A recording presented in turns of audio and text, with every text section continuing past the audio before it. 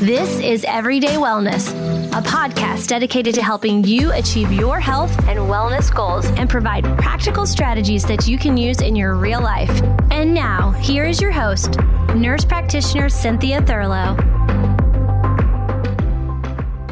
Today, I'm joined by Marty Kendall. He's an engineer who seeks to optimize nutrition using a data-driven approach. And for everyone that knows me, knows that I'm married to an engineer myself, so I can appreciate that methodology. His interest in nutrition began 18 years ago in an effort to help his wife, Monica, gain better control over type 1 diabetes. But since then, he has worked to develop a systemized approach to nutrition tailored for a wide range of goals. He's been sharing his learnings at optimizingnutrition.com and has developed the Nutrient Optimizer and data-driven fasting to guide people on their journey of nutritional optimization. Welcome. I know it's very early in the morning for you in Brisbane, so thank you for joining me. Thank you, Cynthia. An honor to be here. Yeah. So let's start from the beginning. I love that it was, your love and your compassion for your wife that you wanted to help her manage her diabetes better. How old was she when she was diagnosed with diabetes? 10. So, wow. Yeah, we met when we were about 25. So there was 15 years of decreasing control and health, and neither of us really had any idea about diabetes when we got married. And I didn't really understand what I was getting into, but I quickly did. And we found a GP who taught us a lot and turned it into a math game. And I got completely intrigued and thought I can solve this and have a healthy pregnancies through managing the numbers. And that's sort of how it all continued to unravel. And it's been fun and just really rewarding to see her. Like, she's got a 5.1 A1C now, which is just better than most people without diabetes, and living a happy, healthy life. Yeah, it's really rewarding. And then it just overflowed into a few other hobbies. Yeah, well, it certainly sounds like it. And so did you both kind of start with a lower carb approach? What was the first kind of step that you took in helping to support her? I'm assuming it didn't start with fasting. No. I suppose understanding how blood sugars and insulin interact and how you need to quantify carbs, and then we drifted into a lower carb approach, and I got into keto and paleo. Rob Wolf was a massive influence, and then came across everybody else in the big keto wave and got carried on with that. And yeah, I suppose I've tried all of that to be a biohacker nerd and just trying to break it down to what actually works and what doesn't, because I think there's been a lot of over exuberance for different beliefs about why these things work, and like a lot of those things didn't work for me. And obviously watching Monica's blood sugar and insulin pretty much every hour I'm up, which is a fair bit, while she sleeps, I can really get an amazing insight into what actually changes blood sugar and insulin. So you have to make it work. You have to check the numbers with the reality that you see, and then I've had access to a whole lot of big data and been able to crunch the numbers on that to answer a bunch of the questions and cut through the dogma and belief and religion that is really a lot of nutritional movements.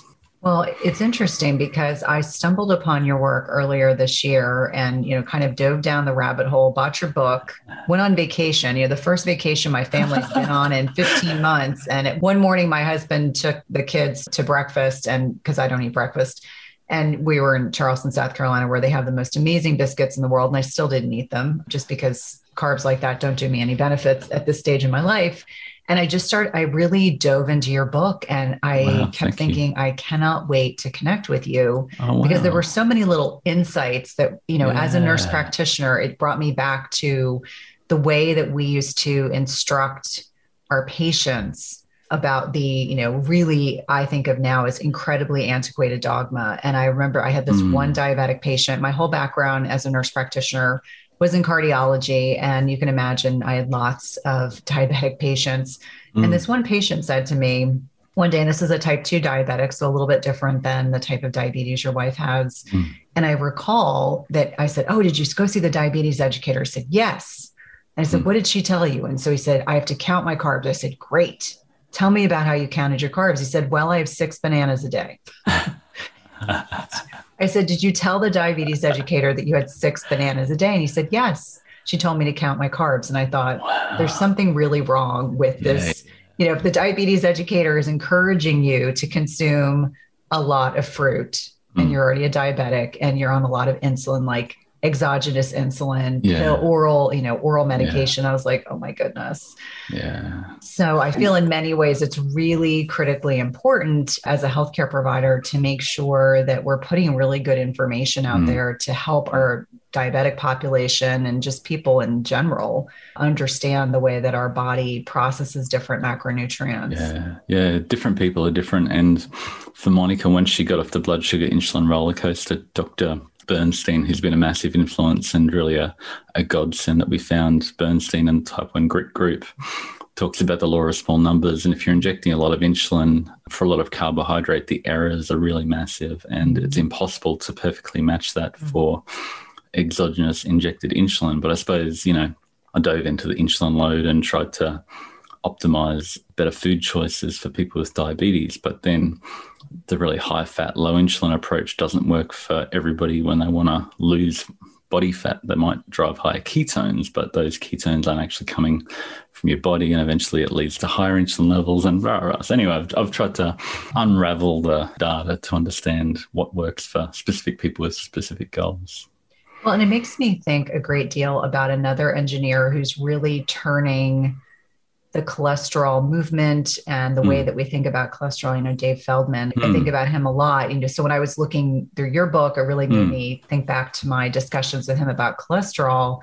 And sometimes it takes an engineer to really give healthcare providers a different, to look at the problem from a different perspective, and to do it in a way that's very methodical, organized, data-driven, which all healthcare providers love data. We absolutely love data. But before we kind of dive into your methodology, I really wanted to talk about how has nutritional dogma contributed to a lot of the metabolic diseases that we're seeing? And it's not just the United States, but, westernized countries in general. What do you think is contributing to that? I obviously have strong opinions, but I'm curious to get your take on it as well. It sounds like, from what I understand, that Australia perhaps probably is not as bad as the United States, or maybe our rates of obesity and metabolic disease are more substantial, but it sounds as if most of the westernized countries that are out there are struggling with these same issues. And what do you think has really contributed to it? We're basically following your lead in America. Sorry. I don't know. Yeah. I suppose the understanding of nutrition, I talk in the book about deities and diets, and we, in years gone past, we understood the world that God made it rain, and we did a rain dance, and we ascribed different things to religious beliefs until we could understand them and explain them with data and science. And slowly our science gets better, but we're still evolving, and there's a heck of a lot we don't understand about nutrition still. I think a lot of nutrition has evolved somewhat out of a religious background. I grew up a Seventh-day Adventist, so like Ted Naiman, interesting journey coming from that. And when I was in primary school, parents left the church and went to more of a omnivorous diet, and then come 30 or so came to paleo and low carb, and definitely a higher protein advocate now. I think a lot of it comes from a religious belief system combined with a food system that's based around a plant-based approach that really combines cheap seed oils, cheap grains, refined processed grains, and cheap sugars that make really high profit margin foods. And over the last 100 years, we've worked out how to extract seed oils from different types of beans that are incredibly cheap. And the amount of oil in a diet has gone up by 600 calories per person per day over the last 100 years, which is phenomenal. And then over the last 50 years, we've gone with the get big or get out sort of agricultural approach, and everything's just mass crop produced. Everything's produced in the same field over and over and over again. And so that combination of carbs and fat together with low protein, which is more expensive, is just this concoction that we can't stop eating. So whether it's by design or just economic amenity, it's cheap, it's cost effective to sell these products that you can then put with flavors and colors to make them look like they taste, they make them look better than any natural product. We're just, it's a time bomb that we need to reverse engineer to get out of in as soon as possible. So yeah, I agree. And it's interesting because my mother was kind of a first generation. I had this Italian mom. I grew up in the 70s. I didn't realize my mom was crunchy before crunchy was crunchy. And, she had us eating organ meats, and we ate, home, my mom would bake bread, and my mother made all of our meals from scratch, and we very rarely ate out. And so my brother and I have a profound appreciation for home cooked meals, and really, subscribing to a methodology where we enjoy, making meals at home. But I agree with you that we've had this profound shift for hyper palatable foods. The processed food industry has really accelerated, and it makes their food, there's a really interesting book called Salt, Sugar, Fat that talks about the bliss point and talks about how these food scientists make these foods as tantalizing as possible, so that we, we get all these dopamine hits in our brains, and we struggle to be able to limit, they always say you just can't have one Dorito or you just can't have one Cheeto. And there's a reason for that. And it's not people not or lacking the ability to, constrain themselves. There's actual biochemistry in their brains. It's not your fault. It's the fat and carbs together both give a additive, non-natural dopamine hit that we get from both of those energy sources together. And in nature, those foods were very, very rare, other than like in autumn when winter was coming and we had to get fat. So those foods just send the signal to our body that winter is coming. We need to fatten up. We need to keep eating. But then we never get to winter. We never get to that low carb sort of, keto low carb phase. And then, a lot of us get around to low carb, but never move out into spring, which is like a higher protein percentage to really lean out and get optimal, and nothing cycles. We just get stuck in that autumnal fat plus carb danger zone just perpetually. And no wonder we all can't stop eating. Yeah, exactly. I think when I was doing some research before we connected, that your conversation with Ted Naiman, who I've interviewed and I love, I think he's fantastic. Yeah, he's a great He mate. mentioned that when you get this fat carb mismatch, you'll consume 30 to 40% more calories. And also, as you mentioned, the dopamine hit and how super addictive those together are, combined with the seed oils, which for anyone that follows me, they know that that's like the number one thing that everyone needs to be aware of. Yeah. I think it was Ben Bickman who recently said that the most consumed fat in the United States right now is soybean oil. And I thought to myself, that's really sad because it's just proliferative. Yeah, and it's just really, really cheap. And you can see why the food producers have done it. And you can see why the education, the research, and the diabetes educators, the nutritional educators guide us to eat those foods, because they're all sort of interrelated. And whether it's by, bias or belief or financial interest, they're all sort of leading us to eat these hyperpalatable foods that are really high profit margins. So that's what, if you want to get, conspiracy theorists, that's what they want you to eat, because it makes people a lot of profit, a lot of money, and they want you to believe that protein's bad and saturated fat's bad. And because what's the option? If you avoid protein, if you avoid saturated fat, you end up with this plant-based concoction. I'm all for plants. I'm all for veggies and nutrient density, and some of the foods that contain carbohydrates and green non-starchy veggies contain the nutrients that are harder to find in a meat-based diet. But the version of plant-based is just, as long as you're not eating animals, and that's just the refined garbage that's hyper profitable, and we get stuck in autumn and keep eating.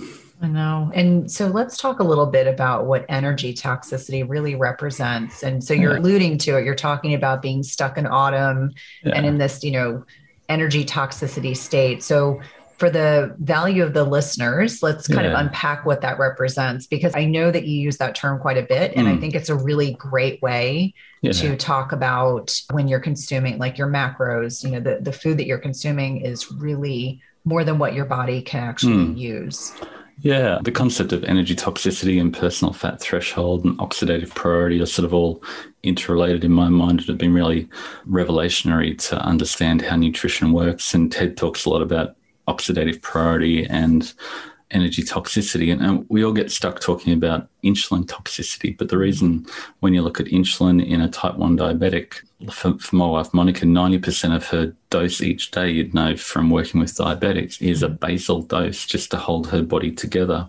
And it's only 10%, a little fluctuation that goes up and down that is in response to the food she eats. So trying to consider your insulin each day in terms of the little blips you get from the food you eat is like trying to measure the volume of the ocean by measuring the height of the waves on the top. It's like crazy. You need to look at the reason why you've got so much insulin. It's to hold your body from disintegrating. And to manage that, you need to manage the energy toxicity, which is the upstream issue to the insulin toxicity. And that's all about creating a diet that reverse engineers that hyperpalatable situation to maximize satiety through increasing the nutrients per calorie of the food you're eating, which is all about, higher protein percentage, higher nutrient density per calorie. So it ends up eliminating automatically all those hyperpalatable junk foods, the carbs, the refined oils, and you get a nutrient-dense diet that makes you feel good and you're satisfied with eating less. I think that's really key for anyone that's listening. When I love that you talk about bioindividuality, I love that you're talking about nutrient density. As you can well imagine, most traditional allopathic trained healthcare providers in the US, and I'm sure it's no different in Australia, we get little to no nutrition training. And what we are trained with in the United States is off of my plate or the food guide pyramid, which is crap and junk. And so from my perspective, I, 6 years ago, went back and did a functional nutrition program, and it just completely lit me up. And terms like bioindividuality, nutrient dense, I'd never heard those terms before. And so hearing you kind of echo those same sentiments, I'm like, oh, we're going to get along just fine. So let's talk a little bit about what is the carb insulin index. And for the benefit of people that are listening that maybe are not as familiar as with your work, what I love is that you take very salient pieces of information and explain them very, very clearly, as most engineers do or should. And so I think that this is a really important concept for people to really understand so that they can then follow through with the rest of our discussion. Yeah, I just try to dumb it down to the point that I can understand it and explain it and quantify it ideally, and then use that to make better food choices with multi-criteria analyses. So one part of the multi-criteria analysis for the nutritional optimization system that we use is the food insulin index. And there was a 1997 study done in the University of Sydney that looked at the short-term 2-hour insulin response to food. So they fed 1,000 kilojoules, which is basically a snack size portion of a whole range of foods to different healthy students, and looked at the insulin and blood sugar response after they ate. And then they ranked it basically from glucose and jelly beans at the extreme end down to butter at the other end. And that gives us a way of quantifying the insulin response to food. And you get to a point where you can say, well, for my wife, Monica, a lower carb, higher fat dietary approach makes a whole lot of sense, because then you go back to the law of small numbers, you eliminate those fluctuations. And once her blood sugar is stable, she's not making these massive errors in injecting exogenous insulin and on that roller coaster that she then has to eat herself out of. And I suppose that's a critical thing that I've learned, that once you go low, whether you're diabetic or not, you need to eat again. So if you go too low, if you let it go too long, you need to eat again in a hurry, and you make worse food choices when your blood sugars get really low. So if you're on the roller coaster and your blood sugars crash, you make really poor food choices. So that's a really key element of that. But I suppose what the food insulin index doesn't do, it doesn't describe the full basal insulin or the long-term response to different foods. So it only looked at the 2-hour response. It didn't look really to quantify the amount of insulin required to respond to protein, which acts over a longer time, or fat, which acts over a much longer time, because really your body just says, we need to get rid of the carbs really quickly, so we'll hold back all the energy and storage all of a sudden until we clear the carbohydrate. And really, carbs can actually be more satiating potentially than fat, interestingly, in the studies. But with fat, the body just says, I don't need to release insulin to hold back energy and storage, because we've got heaps of storage capacity for that. So just let it come in. We need that fat energy for later. If you're eating it, let's store it. So I suppose that's the subtlety that 5 years ago I was much more of a high-fat keto zealot, that I believed that I could turn off my own pancreas by eating MCT oil and butter. And I did that for a couple of years. Then I looked in the mirror.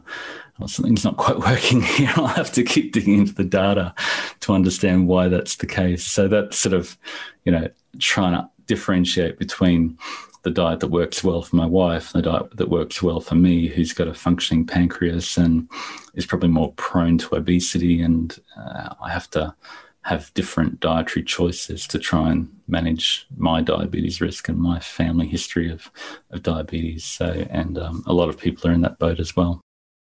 At some point, we've all been sold a big fat lie. It's called the protein misconception. So starting in the 1980s, we all believed that more protein equated to more muscle growth. And I'm here to tell you it's a big misconception. This has a great deal to do that our body can only absorb protein that's broken down into smaller building blocks called amino acids. It doesn't matter if you're consuming 30 grams of protein or 300 grams of protein. If you don't have a sufficient supply of enzymes to digest the protein, your muscles will ultimately be unable to use these as vital building blocks. That's why it's crucial you take a high quality digestive enzyme. The one I trust and use myself is called Masszymes by Optimizers. Masszymes is a full spectrum enzyme formula with more protease than any other commercially available product, with 5 different forms of protease. Plus, it contains all the other key enzymes you need for optimal digestion. If you're experiencing bloating, gas, or digestive distress, a contributing factor can be that your body is no longer producing as much digestive enzymes. And you can try Masszymes today, risk-free. They have a 365-day full money-back guarantee and is the gold standard in the industry. Go to bioptimizers.com/Cynthia. That's bioptimizers.com/Cynthia and use promo code Cynthia10 for 10% off of any order. Again, that's promo code Cynthia10 for 10% off any order.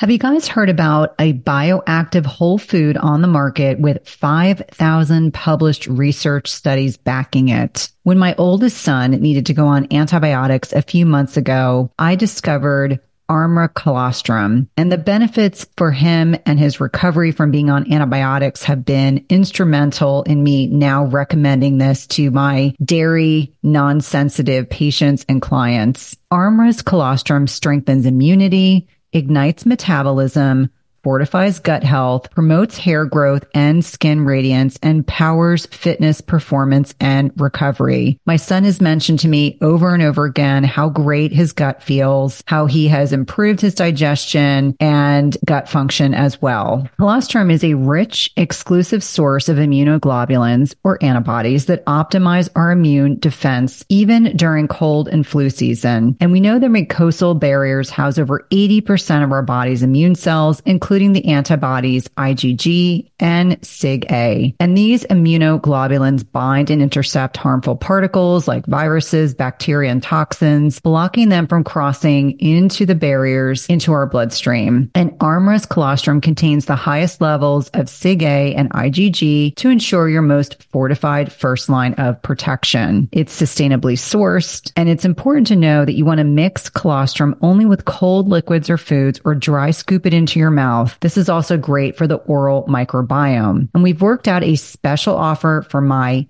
Everyday Wellness community where you can receive 15% off your first order. Go to tryarmra.com/Cynthia15 or enter Cynthia15 to get 15% off your first order. That's tryarmra.com/Cynthia15. You definitely want to check it out. Important points. And I think one of the big errors I see people make if they're eating lower carb or ketogenic, and they unknowingly, you always want to burn your endogenous. So the fat stores you have in your body, preferentially we want to burn those first. And unfortunately, with a lot of people, if they're new to low carb or ketogenic diets, they overdo it on their fat consumption. And so I always explain that fat is the most kind of calorically dense of macronutrients. And so people have to be careful. I'm like, you can't have all the avocado, and all the butter and all the nuts, because as delicious as they all are, when it's 9 calories per gram versus 4 for protein and carbs, that kind of adds up. And so oftentimes I see patients and clients that unknowingly don't realize you can't have like a pound of bacon and 5 avocados and, you know, a package of nuts every day and wonder why you're not losing weight.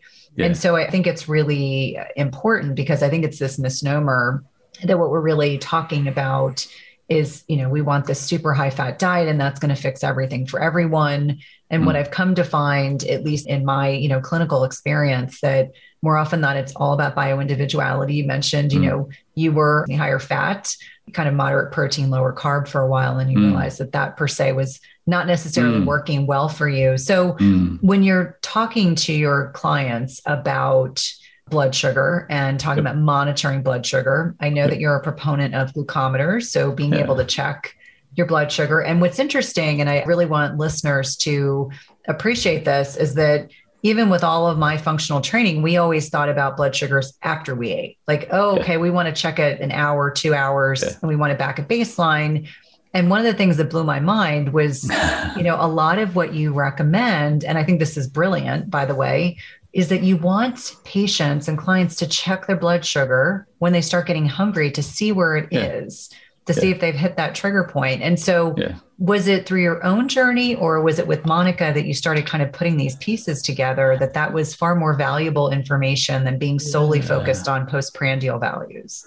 Yeah. Postprandial values after you eat are really useful, because you don't want your blood sugar to go up really high and crash. But I see a lot of people trying to get flatline blood sugars, and everybody in keto low carb space, you know, they want flatline blood sugars. And to do that, they have to avoid protein and avoid all carbohydrates, of course. And then just, you know, unlimited fat is fine if it keeps your blood sugars flatline. But as I said before, you're just storing all the body fat. And even if you've got flatline blood sugars because you're just drinking butter all day, you're going to be gaining fat. You're not losing fat at that point. And like the butter bulletproof coffees and whatever can be useful as sort of a crutch as you transition from a fat plus carb diet to a lower carb diet, and you go, I'm getting all this satiety, but it's probably from the increased protein you're eating. And then once you stall out with that approach, you need to start to dial back the dietary fat if you want to lose body fat. And, you know, ketones can look after themselves, and chasing high ketones is a bit of a mission fraught with danger, because you don't know what the ketone value actually means, whether it's coming from your body or the bulletproof coffee you just ate. So 5 years ago, came across a study where University of Otago in New Zealand had done this really interesting work into hunger training, and put out a post sort of describing how you could do it to look at your average pre-meal blood sugar from the last 7 days, and sort of use that as a gauge for your hunger. And I thought, I should come back to this. And I kept getting messages from people that found it and used it. And then about a year ago, when we were in lockdown and, you know, I'd done a lot of heavy lifting and bulked up a bit more than I wanted to, I thought, I'll try this. I put together a spreadsheet and play with it myself I'm sick of tracking calories, although, you know, sometimes you use chronometer to dial in nutrient density. I just thought, well, I'll try this, and put together the spreadsheet, and it worked really, really well. And I talked with my nutrient optimizer partner, Alex, about building this out into a concept, data-driven fasting. We bought the domain like 3 or 4 years ago.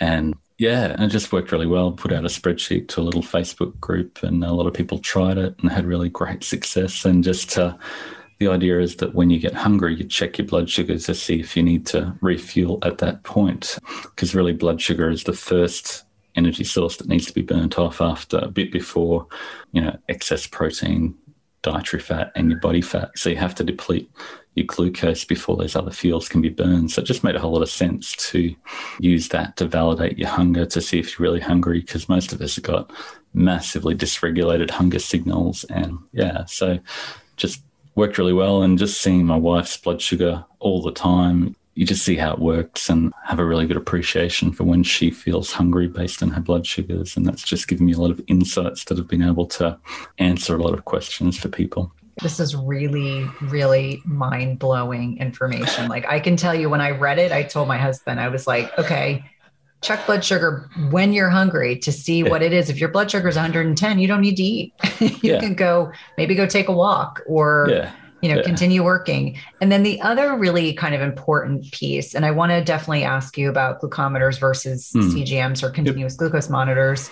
So your methodology is if your blood sugar rises more than 30, that is a sign that you've had too many carbs. So you would avoid, is it the quantity of carbohydrates in that same meal, or would you just avoid that meal entirely? Yeah, either, really. You probably need to avoid that meal or eat less of that meal, and people just gamify it and keep it within the range. And if your blood sugar rises more than 30 milligrams per deciliter over your trigger after you eat, it's a sign that you overfilled your fuel tank and you've got too many carbs on board and you don't need any more. It's like, okay, that makes sense. And if you see it in a fuel tank, you've got different separated fuel tanks. You've got alcohol that can't be stored. You've got ketones that similarly can't really be stored other than in your blood in a very small amount. Then you've got glucose, maybe 2,500 calories worth in your liver and your muscles. Then you've got the fat in your blood, which is about 200 calories or something minuscule, and then you've got the fat on your body, which is 50 to 200,000 calories worth. So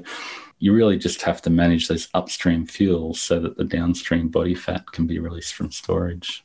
Do you have a preference on glucometers versus CGMs? And the reason why I'm asking is I have been wearing CGMs intermittently since last November, and it's been absolutely amazing. I've been low carb for a long time. I carb cycle. I kick myself out of ketosis. I do longer and shorter fasts. There's a lot of variety.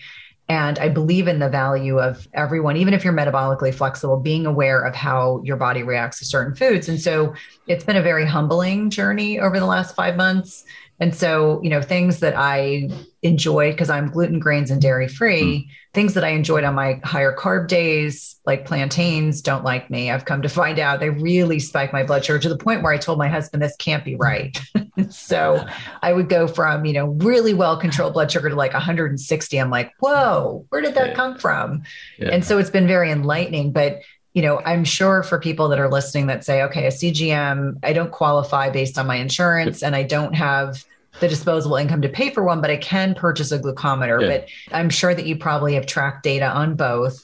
What do you see are like the benefits and the cons of both, and beyond just the financial kind of outlay? Do you feel like definitely the financial is a massive component, and you need the Dexcom is the gold standard that you really need to do it properly, and the freestyle is not as accurate. When you change sensors, you can't calibrate, and stuff's like the data-driven fasting system. But for my wife Monica with type 1 diabetes, it's a godsend. It's incredible. We've got a closed loop insulin system, and you should see it just tweaks her insulin dose basal every 5 minutes to keep her in this perfectly flatline blood sugar. And it's incredible and changed her life. But to manage that and to understand that has been one of the most complex things I've ever had to do, and trying to understand what all the blips mean. But you see, most people, I'm an engineer that loves data, and I've tried to be a biohacker, and I'm a wannabe biohacker, but I've realized after 5 years of following Dave Asprey and everybody else that, life, you can only manage so many constraints. Your lizard brain, your survival reptilian instinct, if you push it from 50 different angles all at once, it'll just rebel and take over and just blow up your brain and just go, stuff this, I'm going to throw this out. And before long, if you try to control it with too many variables all at once, you'll fail. And simplicity is best. You just need to manage the one thing that is most powerful to help you get the result you want. So you need the minimum effective dose of tracking and data to actually get the result you want. And that's sustainable. And most people need to do this for months, even years, to get the result they want over the long term. So you don't want to be doing something A, you can't afford, and B, that just does your brain in with all that data. You've probably seen, you go, I sneezed, I had a coffee, I went for a walk, I felt a bit stressed and my blood sugar went up by 3 points. What does that mean? I'm going to get fat because I had a bit too much stevia, or, all those things just blow people's brains. And we just see the best results from people who just use their blood sugar to calibrate and validate their hunger when they feel hungry. So if your blood sugar goes up and comes back down really quickly, that's probably okay, as long as you don't feel a sugar crash and need to eat again. So that's why you sort of keep it in a fairly stable, go up no more than ideally 30 milligrams per deciliter and come back down again. But just watching it all the time tends to drive people to, I want to flatline it, so I'm going to avoid that pumpkin or spinach or, the otherwise healthy food that they would have eaten, the whole healthy food.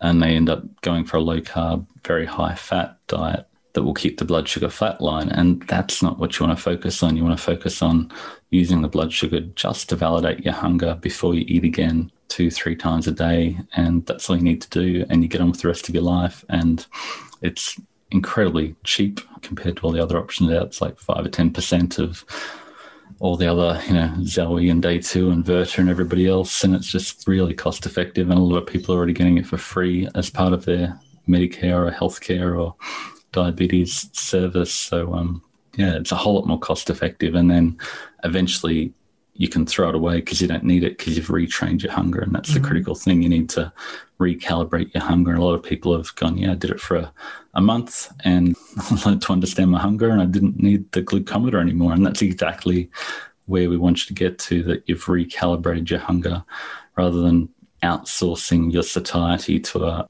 MyFitnessPal or always watching your glucometer, your CGM. The goal is to recalibrate your hunger before you eat to understand if you really need to eat or you can wait a little bit longer. I love your pragmatism, and I think it's really important. I have one client in particular who I advocated that we get a CGM. We did get valuable information for a month, and then she came to me and said, I'm getting obsessive. It's driving me crazy. Like I get stressed and my blood sugar goes up. I take a shower, I play tennis, and then my blood sugar goes up and it's stressing me out. And so I said, well, let's stop or let's, do a timeout because people, much to your point, the biohacking devices can be very beneficial, but when it becomes obsessive, then it's kind of bordering on this precipice of it's detracting away from the good information or the good value from getting it. But when we talk about hunger and satiety. And so I would imagine that quite a few people that come into your program probably have not only insulin resistance, but leptin resistance. And so are you doing any tracking of how long those people take to actually get to a point where they've reset? Because leptin is such a funny hormone. And I say funny, not as in haha funny, but kind of a quirky hormone. So when we're talking about like leptin and ghrelin and, that hunger satiety kind of piece and how that all gets, all these hormones really get dysregulated. I'm not talking about the average metabolically flexible individual. I'm talking about those that are insulin resistant and those that have diabetes. Do you have a sense of how long it actually takes to kind of reset that whole hunger hormone? Yeah, there's a whole bunch of studies that see that people can reset their true hunger, especially once they get to a lower blood sugar. If you've got your blood sugars really all over the place at a really high level, those people have got really dysregulated hunger signals. But once they actually get their trigger down to a lower level, they can experience real hunger and they really feel those symptoms of hunger. They might feel a little bit cold, a little bit foggy-headed, they can't think straight, grumbly tummy, those sorts of symptoms. And they go, okay, this is a hunger signal. I need to eat again. I don't need to push through this. I don't need to fast. And I suppose a lot of people come from a fasting background where they've learned to push through the hunger for days and then they eat indiscriminately afterwards and don't make long-term progress. But I don't know, I suppose I'm a little bit cynical about leptin and ghrelin and all those other things that, CYK and all the other peptides that we talk about that are obviously related to hunger and satiety, but we can't measure them, we can't really understand. And I suppose I've been burnt by the carb insulin hypothesis that we've had all these pronouncements and biblical truths of, if you have a carbohydrate, you'll get fat because the insulin went up. And so that there's a real misunderstanding when we try to, interpret things that we don't really fully understand. So it's just a simple matter of using your blood sugar as a fuel gauge, and that just tends to recalibrate it. And the important factor is, what you eat when you eat. If you go too long, you don't eat well, you don't make good food choices. So you go just long enough that you can still make really good food choices and you feel satiated, and then you can eat again sooner. And all these people are coming from extended fasting from 2 or 3 days and going, I can eat 2 or 3 times a day now. This is incredible. And I'm losing weight. And I'm, all these people who have had professional guidance from the gurus to fast for 3 weeks at a time who were stalled out and now nourishing their body, and their body goes, well, I don't need this fat anymore because there's no famine, and they make progress. So Honestly, I don't know about the leptin and ghrelin because we can't quantify it. We can quantify the blood sugars all the time, and we can dial in what you eat when you eat, and that's as complex as it needs to be. I'm a dumb engineer, and I need the numbers to work for me to understand it. So, yeah.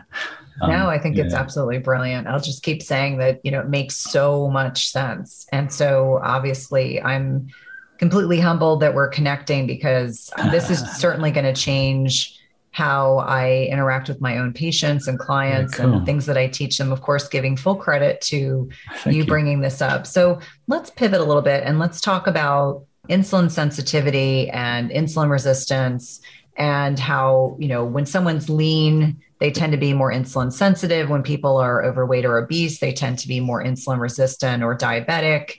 And you talk about this personal fat threshold, which, each one of us has our own personal fat threshold. I seem to be a little tongue-tied this evening. And so for a lot of my patients, when I'm talking to them, I'm like, I like to get a fasting insulin, because this is oftentimes the first biomarker that will actually get dysregulated way before hemoglobin A1C, oftentimes way before fasting glucose. And, I've even seen some people that have been very low, like in the twos. But when we're kind of looking at insulin sensitivity and insulin resistance, let's talk a little bit about this personal fat threshold and how that's influenced by what we're talking about. Yeah, a really powerful concept. I suppose just circling back to the type 1 diabetes analogy, that if my wife stopped taking insulin, all her stored energy would disintegrate into her bloodstream. She'd see high glucose, ketones, free fatty acids floating around the bloodstream. She'd be peeing them out, and she was losing incredible amounts of weight when she was diagnosed. And before long, they just waste away and die without injected insulin, which is really scary. But if you've got a functioning pancreas, then that's not the case. But it's what's happening is, for the food you're eating, your insulin keeps rising, and as your body fat keeps growing, your pancreas needs to keep pumping out more and more insulin. And once your adipose tissue, your bum, your belly, your cheeks, your face, all those sort of places where you've got that unsightly fat that we all want to get rid of, that's actually the easy, accessible storage depot for your fat, that it's meant to be stored there for easy access. But there's like a sponge, it can only hold so much energy, and once that fills up, it starts to overflow and back up into your bloodstream as you increased free fatty acids, the glucose, the ketones, and then it goes into your vital organs and gets stored in places where it really shouldn't be stored. And to do that, your pancreas has to keep on choosing more and more and more insulin while you keep eating those autumnal foods that you can't stop eating. So as you keep filling up all your fuel tanks, your body goes, okay, winter must be coming, must be a big one. Let's keep storing. And you exceed your personal fat threshold, which is the amount your body can comfortably store before you overfill those easily accessible storage depots. So we talk a lot about insulin resistance and insulin toxicity, but again, it's the energy toxicity that we need to be focusing on, and managing that through a high satiety, nutrient dense diet that will enable you to, we've all tried counting calories, but you can only restrict what you eat intentionally for so long without changing what you eat. You can't just say, I'm eating 5,000 calories of donuts. I'm going to cut that down to 2,000 calories of donuts and pizza a day, and I'll lose weight. But eventually your body just goes, okay, if you're just going to feed me that, I need to get back to that 5,000 calories. But if you can create a high satiety, nutrient dense diet, your body goes, okay, you're giving me the nutrients I need to thrive. I can get rid of this stored energy, and I don't need to chew through so many calories worth of crappy food to get the nutrients I need to actually fuel my mitochondria to produce energy. Weight gain is one of many symptoms that our hormones are in decline, especially as we navigate perimenopause into menopause. Dr. Anna, who is a great friend of mine, is an OBGYN who's treated thousands of women just like you and I who experience increasing dryness and even pain in the bedroom as they get older. Julva is the solution Dr. Anna formulated for her own clients, and it has since been loved by over 100,000 women. It's a feminine cream with DHEA that helps the body regenerate moisture from the inside out. 92.8% of Julva users experience a significant improvement in the first 4 to 8 weeks. Get 10% off your first purchase of Julva by using the link dranna.com/Cynthia. That's dranna.com/Cynthia and get 10% off your first purchase. Today's podcast is sponsored by NutriSense. It combines cutting-edge technology and human expertise so you can see how your body responds to different types of nutrition, stress, exercise, sleep, and where you are in your menstrual cycle in real time. And by pairing a continuous glucose monitor with their app and expert nutritional guidance, NutriSense can help you reach your health goals. And the best part is it's not just a program where they send you the CGM and you have to figure it out on your own. Each subscription plan includes 1 month of free expert nutritionist support. Your nutritionist will work with you one-on-one, interpreting your data and providing customized advice to help you reach your health goals. The last time I had my CGM on, my registered dietitian and I troubleshooted over some specific concerns that I had. And whether you're aiming to lose weight, stabilize your energy, or just feel better overall, NutriSense offers the guidance and support you need. And lasting sustainable change takes time and can be achieved through a longer-term subscription. That's why I encourage my patients and clients to consider 3, 6, or 12-month subscriptions where it's actually less expensive and allows you to not only achieve your goals, but also to ensure that you stick to your healthy lifestyle for the long term. As I've mentioned before, I have found the CGMs I've used through NutriSense to be incredibly insightful, specifically to carbohydrate tolerance. I would not have known that plantains spiked my blood sugar without this information. It's also been hugely helpful for tailoring to workouts and sleep quality. And so for me, even though I am metabolically healthy, I find the insights to be particularly helpful to tailor my lifestyle changes to my blood sugar. Visit nutrisense.io/EWP and use the code EWP for $30 off plus 1 month of free nutritionist support. Be sure to let them know you're a listener of the Everyday Wellness podcast when they ask you how you heard about them. This is one of my favorite ways to take care of my health and one of my top recommendations for all of my patients and clients. Really interesting. And so in your kind of clinical experience, we talk about nutrient density and then we also talk about nutrient deficiencies. And so what are some of the more common deficiencies that you see with, and I'm going to just throw out some of the bigger, nutritional dogmas like keto or carnivore or vegetarianism. What are some of the more, and I, of course, can probably guess some of the big ones, but for the benefit of the listeners, what are some of the more common kind of nutrient deficiencies? And what I found really fascinating when I was reading your book is that those nutrient deficiencies can then drive some of the cravings and the lack of satiety. So it's this fascinating, like they all fit together like a puzzle. Yeah, I suppose in terms of nutrient deficiencies, some people do get diagnosed with frank clinical nutrient deficiencies where you'll test on a test that you've got a nutrient deficiency because you're eating unfortified rice or no meat at all or whatever. And that does happen, but usually your body compensates and recycles those nutrients and works really hard and works overtime. And I suppose that's the point. If you're not giving it a lot, it has to work a lot harder to maintain healthy potassium and magnesium and all those sort of nutrients. So you probably won't see frank deficiencies, but in a plant-based diet, you're struggling to get B12 and omega-3. And a carnivore diet, you might be struggling to get potassium, maybe magnesium, and a number of other nutrients that are harder to get. On a keto diet, similar sort of thing with the nutrients that come with the green non-starchy veggies, the plants, the magnesium, the potassium, and all the minerals are often harder to get. But it depends on the person's individual diet. But a lot of the time with a keto approach, it's just a low satiety, nutrient poor diet that leads to overeating.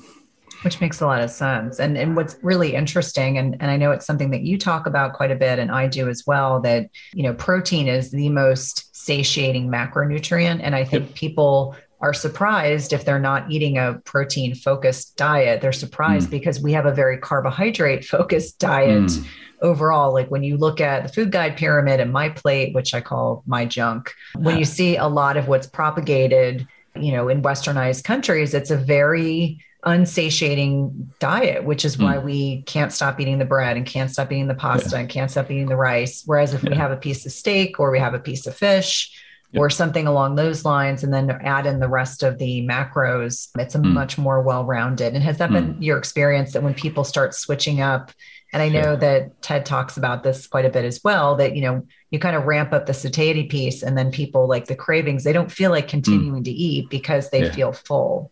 Yeah.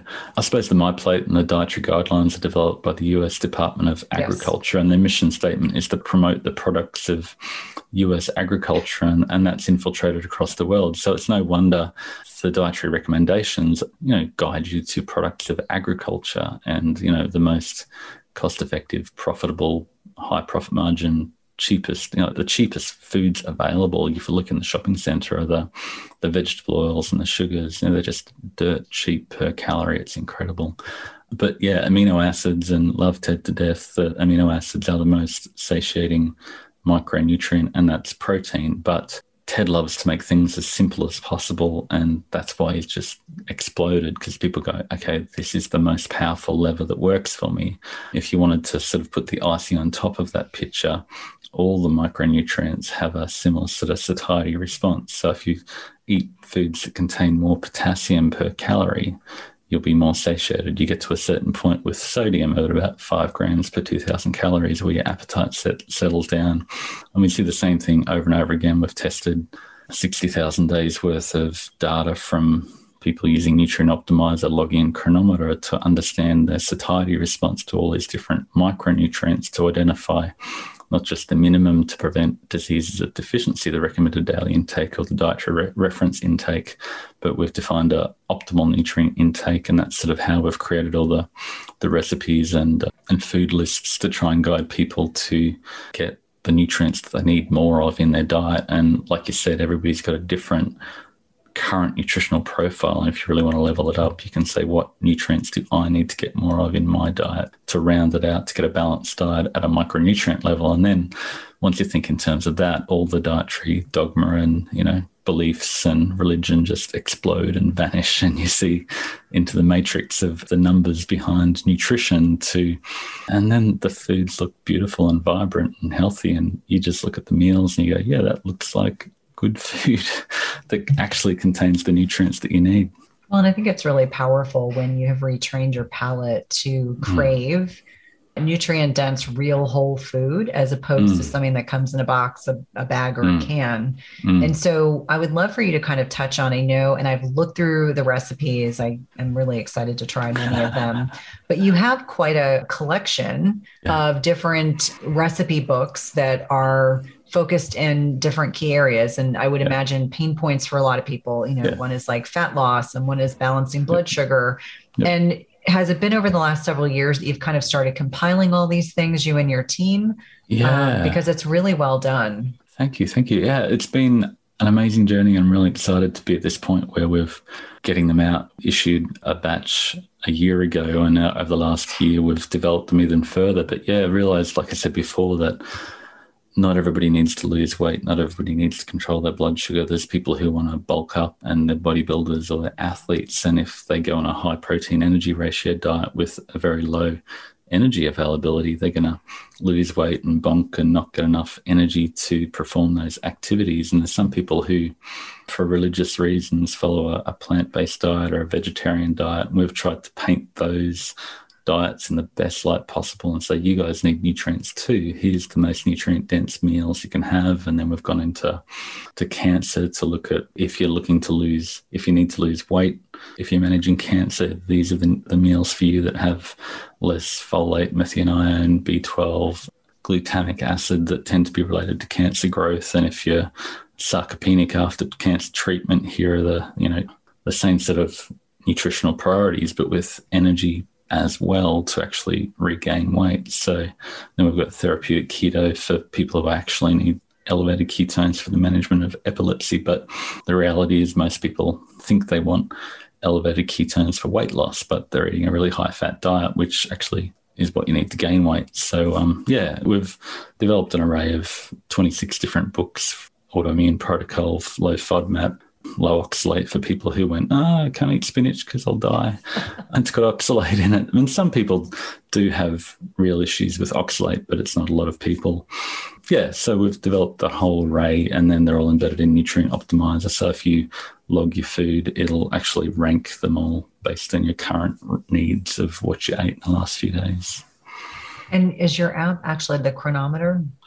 We use chronometer for the food logging. Nutrient Optimizer sort of sucks all that data in and then says these are the foods you need, these are the meals you need, these are the macros you need going for the coming week. And we have a masterclass that guides people through that process over 6 weeks. So that's a whole lot of fun. Yeah, but chronometer's amazing for tracking micronutrients in food, and that's really, really powerful data that just peeks behind the curtain of nutrition and, as I said, blows all the dogma away. Well, because I think there's so much focus on protein, fat, and carbs. And then, alcohol is seen as the big bad toxin that, people sometimes ingest. And I think for so many of us, we don't even think about micronutrients. We just think, I'm going to eat my food and I'll worry about that later. Now, one of the things I invited people to do was to ask questions, knowing that we are going to connect. And so I took 5 that were asked more than once. So one of the questions that I received was, how do you navigate eating out? This was from Helene. You can choose well when you eat out. You choose the best thing you can. But I suppose if you're 80, 90% of the time you're eating good food that you prepare at home, you know where it came from, you can enjoy that and then get back on the wagon. And I suppose with blood sugars, you can see exactly the damage it did to your blood sugars. You can see how you filled your fuel tank. And when your fuel tanks are full, you know that they only need protein and nutrients at that point. You don't need fuel. And that just helps you guide it back down without feeling guilty and having to fast for days on end and do hours of cardio. And then you find yourself in another binge restrict cycle, which is so endemic, I think, in fasting. And that's what we've tried to help people manage, to find that optimum balance, to get a progressive overload without, going to the gym and lifting 200 kilos the first time and they're going to break. They're going to, they can't do that too often. They need to just do a little bit and then do a little bit more and do a little bit more and adapt. And eventually they reach their goal. Give yourself grace, no self-flagellation. I think that's really important for everyone that's listening, that, you don't overeat. And this is a perfect segue into the next question. You don't overeat and then beat yourself up for like a week. That's not productive. Loretta asked, you talk quite a bit about Lizzie. And so for the benefit of listeners who aren't familiar with Lizzie, this is the amygdala. So this is the kind of reptile brain that when it overrides our prefrontal cortex, we oftentimes don't really make good food choices. And so when we're in that kind of scarcity mindset, the emotional eating piece, what are your best recommendations for that? Yeah, I think it's really powerful to make peace with your inner lizard and give it what it needs. And then it settles down. If you push Lizzie too far, which is your amygdala, however you want to see the brain, the triune brain, or however you want to picture it, there is a part of your instinct that you need to respect and feed it and give it what it needs. And then it settles down and you're not consumed by food all the time. What was the second part of the question there? No, asking, so in my clinical experience, when I see Lizzie or the pig, however people like to call it, I'm thinking of Glenn Livingston's pig analogy, the inner pig. It's like your inner brain pig.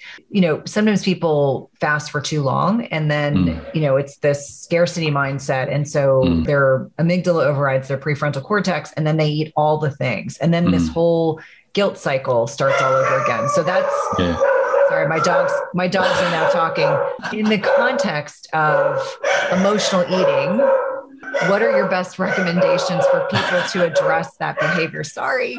I suppose the secret there is not to fast for so long that you trigger that instinct. And when you do eat, you actually give Lizzie what he or she needs at that point. And if you do that, you won't fall into that binge restrict cycle. You just find a peace between your prefrontal cortex and your amygdala, because you're actually nourishing it. You're not continually in a battle. And we, like I said before, we outsource it to MyFitnessPal, and that never works. In a New Zealand study, they found that the people tracking with MyFitnessPal did even worse than people who were just weighing themselves every day. And the people who did best were the ones testing their blood sugars to calibrate their actual hunger.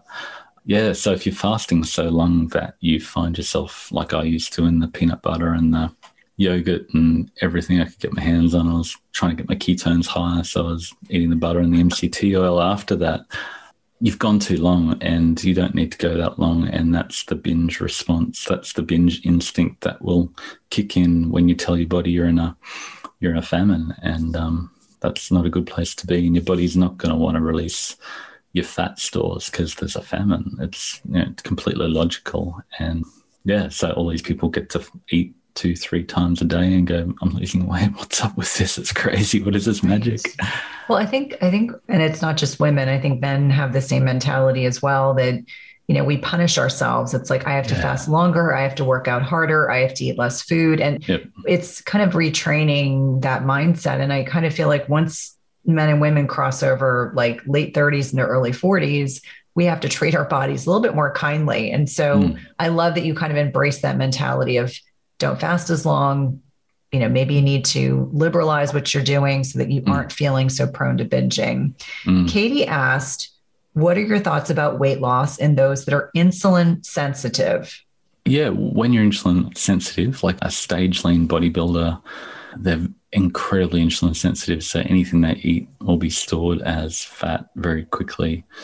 So you see them with the box of donuts after their show because they want to gain fat and they're just craving energy. But when you're insulin resistant, a lot of people think I'm fat because I'm insulin resistant, but actually it's the people who gain the most weight who are actually still insulin sensitive. And once you tap out, once you reach your personal fat threshold, you can't keep on gaining weight. So if you're actually insulin sensitive, it just gets a little bit harder and your body's saying, okay, I'm happy at this weight, and maybe you need to make peace with your current weight or just continue to pursue nutrient-dense, high-satiety foods with less energy from carbs and fat when you eat to keep on gently taking the process down. You can drop weight very, very quickly if you're carrying a lot of it once you give your body the food it needs. But as you get leaner, it just slows down and you have to be happy with that process and look in the mirror and go, I'm an amazing person. And we definitely encourage people to build strength, not just get skinny. And I got skinny, got down to 80 kilos, but I felt weak and cold and didn't like really how I looked and how I felt. And I'd much rather be strong and robust and feel like I'm thriving at a healthy weight without being skinny as the goal. Yep. I always say healthy is sustainable. Unhealthy is not. And it can go on either end of the spectrum. Definitely. Gabrielle asked, what are your thoughts on protein intake while on maintenance? So I believe she's at her healthy weight. And she asked, how do you tweak protein intake in maintenance? Yeah, protein doesn't really change much whether if you're trying to lose weight, you probably need more protein to prevent loss of lean muscle mass, but overall protein doesn't change too much, and it's just the energy from carbs and fat that you dial up and down. So once you hit maintenance, you still need your 1.8 grams per kilo lean body mass, and you dial back up the energy to prevent fat mass losing continually. Yeah, so you always need protein, you always need nutrients, and you just dial up and down the fuel from fat and carbs to continue to maintain or lose or gain or whatever you need. Right. Last question. Fred asked, I've read the studies and I know that I can maintain muscle while intermittent fasting, but what are your recommendations if I'm looking to gain more muscle than I currently have? Eat more protein and lift heavy things and have enough sleep. have enough fuel on board to grow if you want to, and to fuel that activity. It's definitely hard to get enough protein if you're eating less than 2 meals a day. 2 meals a day seems to be the minimum. It's possible with 1 meal a day. I know some people who can gain muscle with 1 meal a day, but you have to be incredibly intentional. And people who are doing extended fasting and then eating keto to keep their insulin and blood sugars flatline are just completely underdoing protein and losing lean muscle mass. And if you get, skinny fat and skinnier over the long term, your body's going to rebel eventually, and Lizzie's going to come out and riot completely at that point. So then you'll feel like a failure, feel guilty, and I just didn't have enough willpower. But your willpower is finite. You've got to give your body what it needs. You've got to nourish your body with the nutrients it needs when it needs it. I think that's a really critically important distinction to make. And for anyone that's listening, I sometimes wonder, maybe there are some men out there that can get in 2,000 plus calories and get all their macros in eating 1 meal a day. But I just find that OMAD or 1 meal a day is really challenging for people that want to maintain muscle. And especially at middle age, I know sarcopenia, which is this muscle loss with aging, which is a normal thing that happens unless you get enough protein and lift heavy things and get enough sleep, etc. That really accelerates after age 40. And so I remind people that you really want to be deliberate about your protein intake. Yeah. I mean, the biggest thing that's killing people is just being sarcopenic in old age, and they get frail, and at that point your immune system's stuffed and you can't get out of the chair and you can't contribute to society. If you're not actually feeling valuable in the world, then your body just starts to, they talk about the grandmother hypothesis that, people who are contributing and making a difference and giving and serving, that body says, I'm worthy, I'm useful, I want to keep on living forever.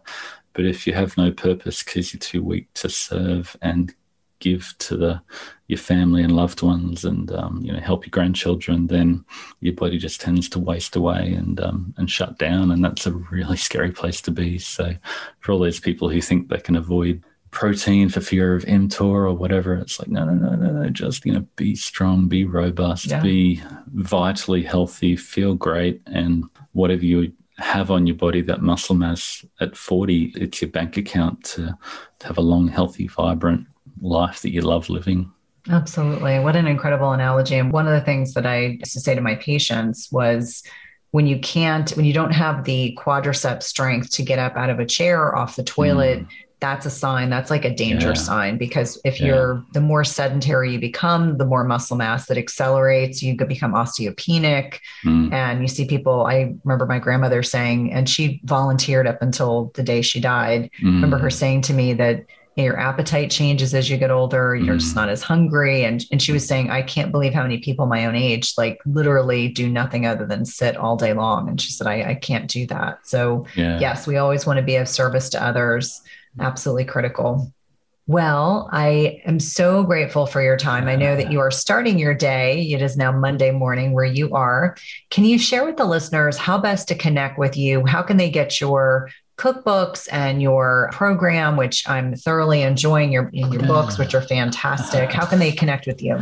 Yeah, best place is to Google Optimizing Nutrition, which has got all the recipe books. There's also a Facebook page and a Facebook group. You can join the Data-Driven Fasting Facebook group. Got about 6,000 people. It's just exploding and people are going, oh, this is really cool. I love it. And it's just really going off, really enjoying that. We've got a regular 30-day challenge that people can get into, and it's sort of a guided program for all those million questions that come up as people start to check their blood sugars. And even with the simple glucometer, does their head in a little bit. So we sort of try to guide them through that process with the Data-Driven Fasting Challenge.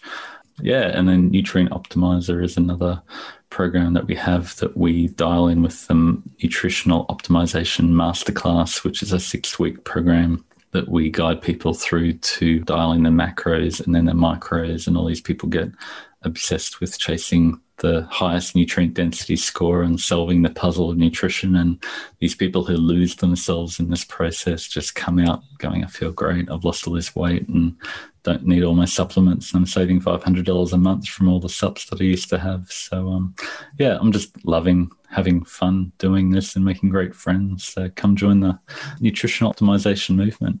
It's a wonderful movement, and I'm so very grateful that I stumbled upon your work and that I am able to bring your message to my listeners, who I know will be connecting with you very soon. Yeah, thank you. Thanks for listening to Everyday Wellness. If you loved this episode, please leave us a rating and review, subscribe, and remember, tell a friend. And if you want to connect with us online, visit the link in the show notes.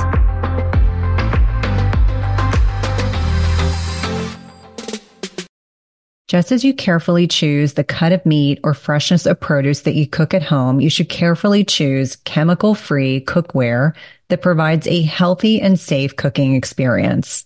The materials in 360 cookware are safe, sustainable, and of the highest quality. Their cookware is 100% free from any toxic chemicals, as the company produces quality stainless steel cookware and bakeware without added chemicals, and all are manufactured in the United States. It's also the leading manufacturer that equips kitchens with cookware and bakeware that are free of all of the toxic chemicals and coatings, including PFAS, Teflon, and ceramic. And the best thing is that when used properly, the product's construction provides nonstick properties in a product that can be passed down through generations. Go to www.360cookware.com and use code Cynthia20 for 20% off your first order. Again, that's 360cookware.com and use code Cynthia20 for 20% off your first order. We've been using their products over the last several months and have really been pleased with not only the durability, but ease of cleanliness.